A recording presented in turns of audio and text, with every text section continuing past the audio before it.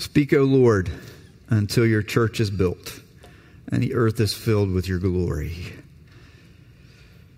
Lord, every time we open the Scriptures together and learn from them, this is our prayer, that you would keep building your church, build in town, so that we can be a part of the whole earth being filled with your glory. Lord, we are not yet the church we ought to be. If we were, maybe we could stop listening to the word. We need to be built. Keep building us. And we pray for our sister churches around the world, that you would keep building your church in every place, in every land, in every language, every culture, every time, so that the earth will be filled with your glory. This is our prayer today, and every time we hear the Scriptures opened. Amen. So we are finishing up a series called Learning to Love God's Word. And the last remaining books of the Bible that we're looking at in this part of the series are the letters written by the Apostle John, 1 John, 2 John, 3 John. Today, we're experiencing something like a mic check. You know, test, 1, 2, 3, check. Is this thing working right? Don't worry, I talked to Billy beforehand, so he knows it is. He's not panicking right now. The Apostle John gives us in this short letter, it's only 13 verses long, something like a quick test. When he wrote this book, he was a pastor in the city of Ephesus in modern-day Turkey. And he had a quick test to see if somebody's relationship with Jesus is working right. And you're going to hear him mention that as we read from this little letter today. The test is, are you walking in the truth? Now for John, because he learned from Jesus, truth includes two halves: right doctrine, moral and spiritual truth claims about reality, rooted in history and the works that God has done and what he has done through sending his Son, Jesus Christ, into our world. Right doctrine, right beliefs, truth claims about what is morally appropriate and what is not. That's half of walking in the truth, is getting our truth claims right. But then there's right practice. For John, truth is not only something to be known and believed, it's something to be lived and practiced. Are we living out the truth claims we believe in love and humility and readiness to pay a high price for loving other people? We're going to hear John talk about children who passed this test. Now, I'm persuaded that he's using that language metaphorically. He's writing this letter to a lady. I think it's a metaphor for a church, a congregation, and the children of this lady would be the members of that church. Now, possible that he's talking about a literal lady and her literal offspring, but he calls her the Kuria. There's another way to talk about ladies in the ancient world, but he talks about her as the lady who responds to the Kurios, the Lord, Jesus, the bride of Christ, the church. And her children are passing this test, walking in the truth. But there are some other people that John calls deceivers who are not passing the test. At the heart of the test is Jesus Christ and what he has done to show love for us. Let's listen as the Scriptures are read for us. Thank you, Megan. Today's scripture reading is from 2 John verses 4 through 12. I rejoice greatly to find some of your children walking in the truth, just as we were commanded by the Father. And now I ask you, dear lady, not as though I were writing you a new commandment, but the one we have had from the beginning, that we love one another. And this is love, that we walk according to his commandments. This is the commandment, just as you have heard from the beginning, so that you should walk in it. For many deceivers have gone out into the world, those who do not confess the coming of Jesus Christ in the flesh. Such a one is the deceiver and the Antichrist. Watch yourselves so that you may not lose what we have worked for, but may receive a full reward. Everyone who goes on ahead and does not remain in the teaching of Christ does not have God. Whoever remains in the teaching has both the Father and the Son. If anyone comes to you and does not bring this teaching, do not receive him into your house or give him any greeting, for whoever greets him takes part in his wicked works. Though I have much to write to you, I would rather not use paper and ink. Instead, I hope to come to you and talk face to face so that our joy may be complete. This is the word of the Lord. Thanks be to God. All right, before we dive in, a little disclaimer, just, full disclosure. The last time I preached wearing shorts, lightning hit the building, and we had to finish the service in the dark. So you have been warned. I'm not sure if, God was more displeased with my legs or with the lack of a bow tie. I don't know. But all right, so be prepared. Anything could happen. Actually, I'm kind of this walking billboard saying, join me at our food and festivity today. It's time to have fun eating. And as Holly said earlier, we'd love to see everyone there. So Laurie prayed she greeted the in-town church family. Family Fun Day is for the whole family. So be there. All right. You've heard now. We're going to talk about what John did and then what Jesus did and why it matters as we explore this concept of walking in the truth. What did John do?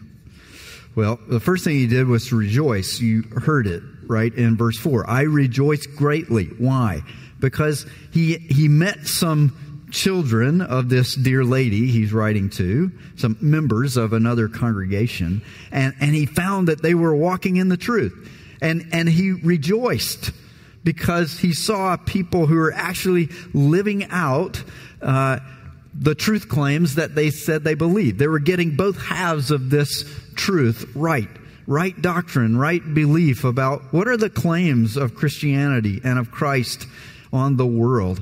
And then right practice, actually living that out in relationships of love. So John rejoiced to see that actually happening in the lives of people. And then he issued a reminder. Right? He says, now I ask you, verse 5, dear lady, not because I'm writing you a new commandment you've never heard of before, but one we've had from the beginning, that we love one another. See, for John, part of what it means to walk in the truth is to love people, to practice and live out what we say we believe. And that gets turned into love for one another. Now, in John's context, he's first and foremost talking about loving other Christians. If we say we love Jesus, we will love the people Jesus loved. We will begin by loving those who are already part of his family. But Christians have always understood that it's never meant to end there. If we love the people Jesus loved, then we love all kinds of people with all kinds of needs, some of whom have already responded in faith to Christ and some of whom haven't. Galatians 6:10 puts it this way. It says that as we have opportunity, let us do good to all, especially those of the household of faith. So love for other people includes loving the household of faith, the people who are in the family of Christ already. But we're supposed to do good to everyone. Love for everyone. And how is that love to be shaped?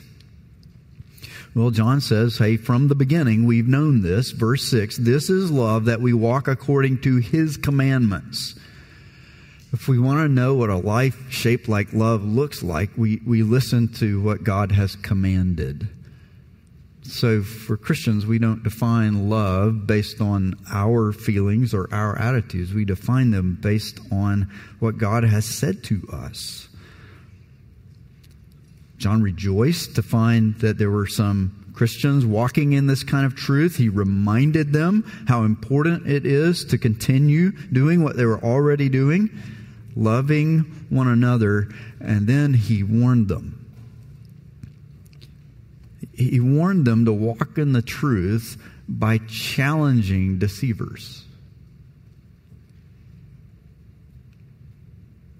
Loving people is important, but not listening to lies about Jesus is also important. And that's what John says, right? It's very important that we walk in truth. And so verse 6 ends with this reminder, walk in it.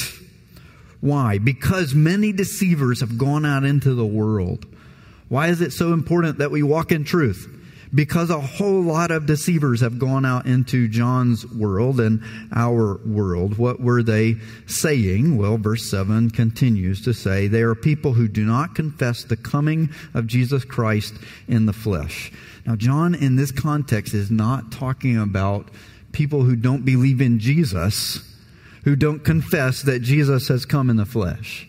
He's talking about teachers who would say, we are Christian teachers, and we have a new kind of advanced understanding of Jesus that goes beyond the basics. And we're going out to tell as many people as we can about this new advanced Christianity. How do we know that? Well, we know it because of verses 10 and 11. If anyone comes to you and doesn't bring this teaching, don't receive him into your house.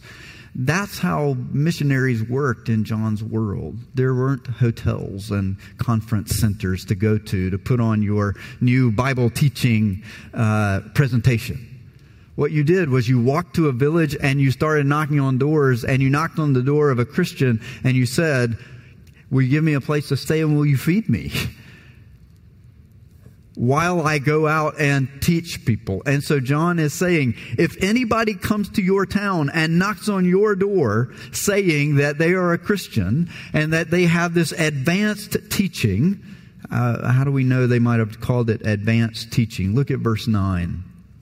Everyone who goes on ahead, everyone who runs ahead, it's the language of advanced. We're going beyond. We're getting there faster than everybody else. There's a basic Christianity you've heard, and we're coming with a new message that's supercharged spiritual teaching in the name of Jesus. And John says, don't support that. If anybody comes to you and says, I am a Christian and I don't think Jesus has come in the flesh, don't have anything to do with them. John says their teaching is not advanced. In fact, he says, it's not even Christian.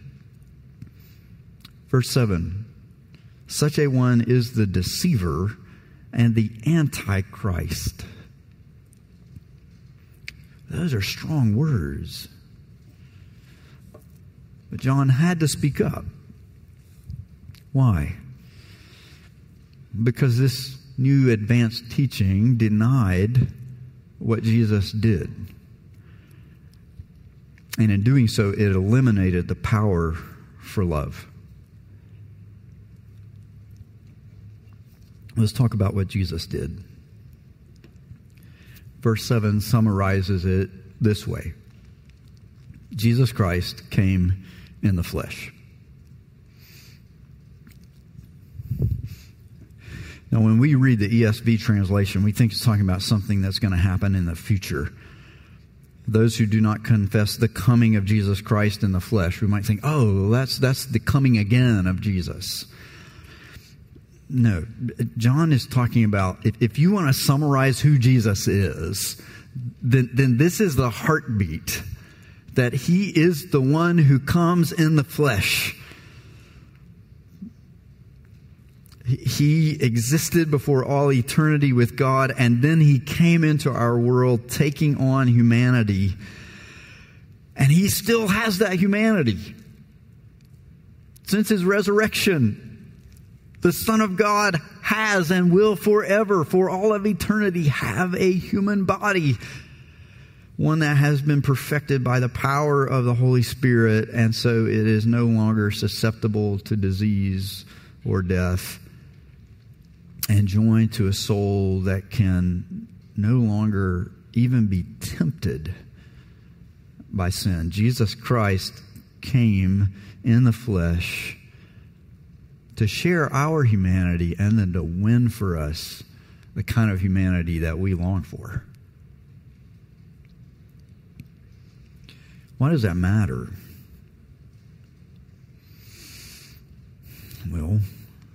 means there's someone in this universe who gets us and who loves us enough to rescue us anyway. Someone who fully understands what it is to be human in this world. Someone who understands that a life of perfect love really can be lived out in this world.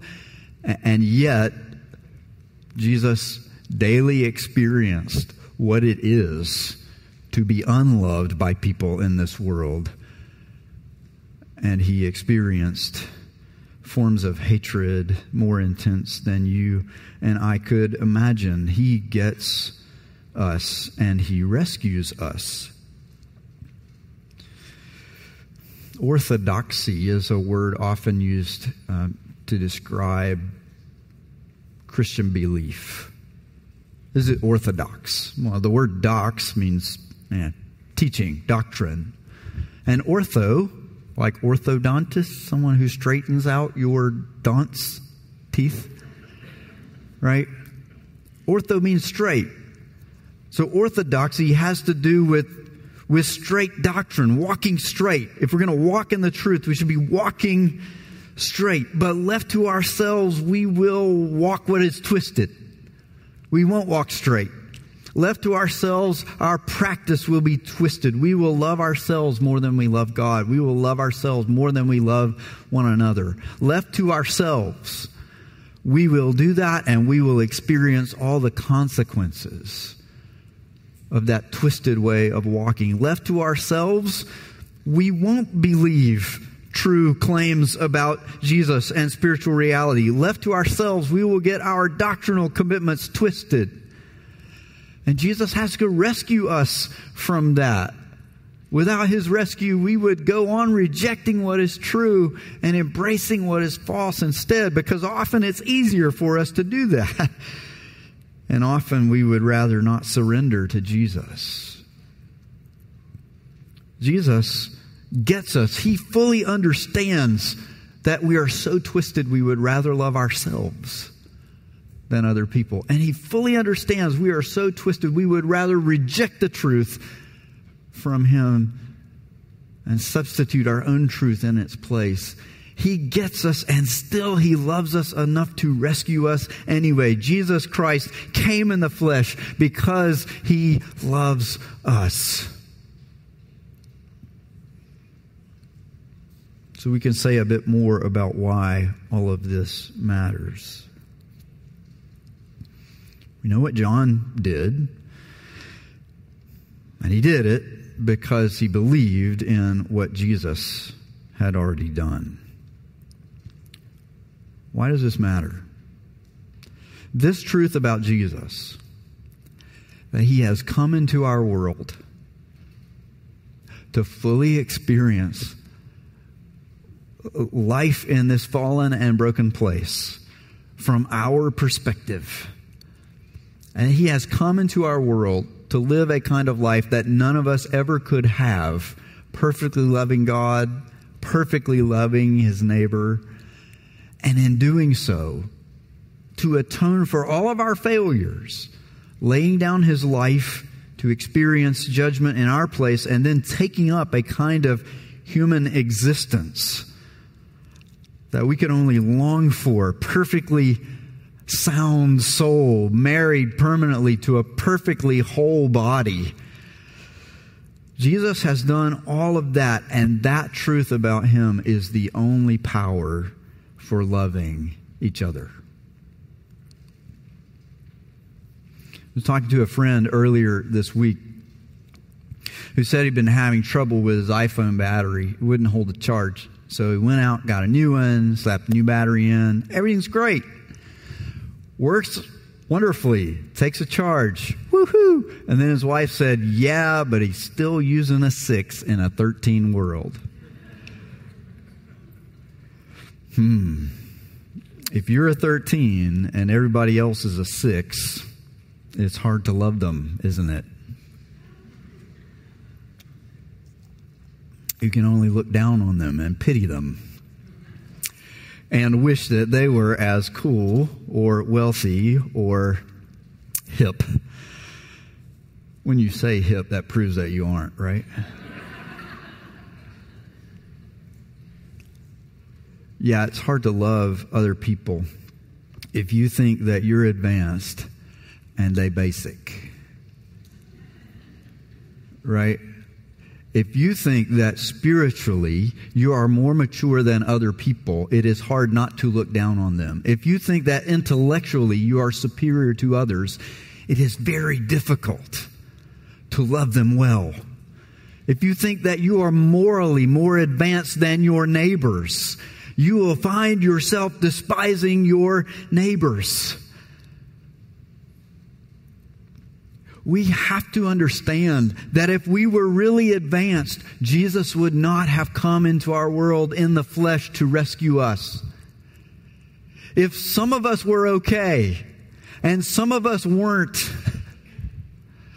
Jesus would not have come to offer rescue to the entire human race, to anyone who will put their trust in Him. Jesus didn't come with a disclaimer going, hey, some of y'all already got it and you don't need me.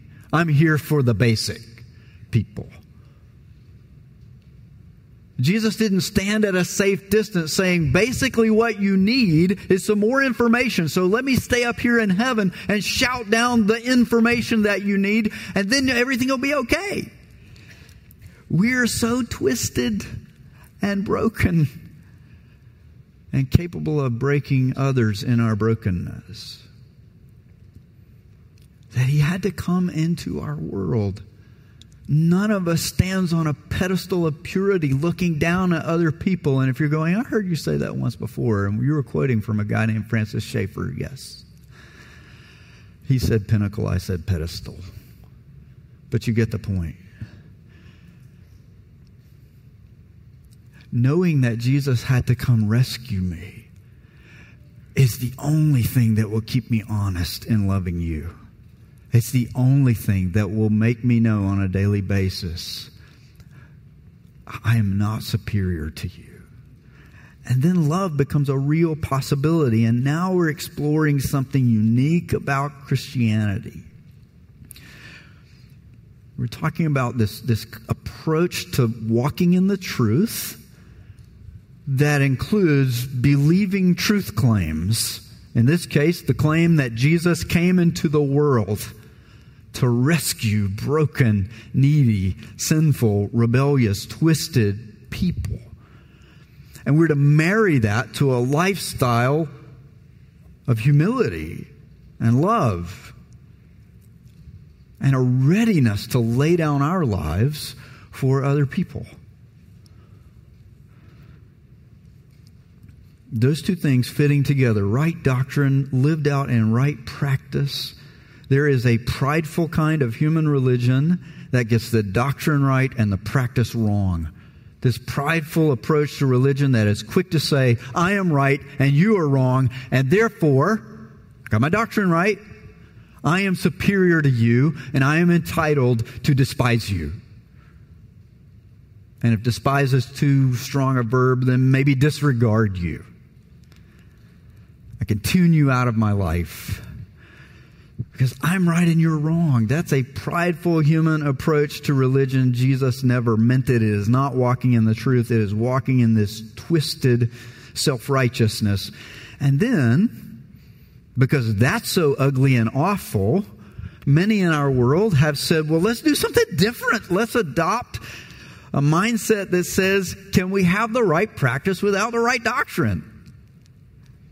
This kind of relativistic spirituality, very quick to say all human beings are equals, worthy of dignity and respect, very reluctant to say we know who's right and who's wrong. We're going to leave important stuff to everyone to work out for themselves. You work out what love is, you work out what's right and wrong, and love everyone.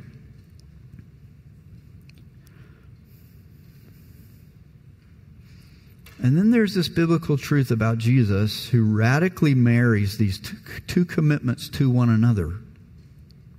And Jesus comes into our world and He says, this may be hard to hear, but I am the only one who has ever been right. I am the only one who ever got walking in the truth perfectly right. I am right. and the rest of you are wrong. But I can make you right if you'll trust yourself to me. I am right and you're wrong, but I love you anyway. I am right and you're wrong, but come to me. All of you who are burdened and weary, and I'll give you rest. I'm the right one and you're the wrong one, but I love you enough to come into your world to rescue you anyway. You see that combination of being right but not being arrogant? That's utterly unique in Christ. Was there anybody ever more right than the eternal Son of God? No. And yet, that was not lived out in arrogance. And Jesus teaches us to say, this is true and that is false. He lets us say some people are deceivers. And the claims they make about Christianity are wrong. And don't listen to them. And if they want your support for their ministry, don't welcome them. Don't encourage it. This is true and that is false. And yet to say it with utter humility, with no sense of superiority or pride or arrogance, no sense of looking down our noses at those who can't get it right because they're basic and we're advanced. And with real readiness to do what has been done for us, Jesus paid a high price to love us. Are we ready to pay a high price to love other people even if they are wrong? The only thing that can produce that kind of combination in a human being, someone with enough courage to say, we are listening to the Lord of the universe tell us what is right and what is wrong, even if it makes us uncomfortable. And alongside that courage, a deep humility that says, we don't have it all together. We aren't the perfect ones. The only thing that can produce that combination in a human heart is the power of being loved by Jesus Christ. If your Jesus never speaks to you about right doctrine, if he never says to you, this moral approach is wrong and that one is right, if he never challenges you on truth claims, then you probably aren't trusting the same Jesus Christ who has come in the flesh. And in the same way, if your Jesus never leads you to practice love for other people, I don't mean talk about it. I don't mean say you think it's a good idea. I don't mean stand in the difference and go, yeah, that was a cool thing Jesus did, but I'm doing my own thing. If your Jesus never leads you to actually practice love for other people, including other Christian people who can sometimes be harder to love because they're closer to us, I don't know that you're listening to the Jesus who actually came in the flesh. But if Jesus leads you to say over and over and over again, Lord Jesus, because of your great love for me, I want to listen to every truth that you want me to learn. I want to embrace everything you say is true. I am listening. Teach me. And I want to love other people as you have loved me. If you're longing to hear Jesus say those things, I think you're a Christian. Maybe if you never knew it before this moment. And I think the Apostle John would say, I'm rejoicing greatly, because that sounds a whole lot like walking in the truth. Let's take a moment and pray together. Lord Jesus, we are twisted people. And it's a hard thing to say. It's partly hard because there are a lot of great people in this room, and I want to be able to encourage them. And it's partly hard because I don't want to really believe that it's true of myself. But you love us enough to teach us the truth. Who, O Lord, could save themselves? Their own soul could heal. There's too much twistedness in any of us to fix ourselves.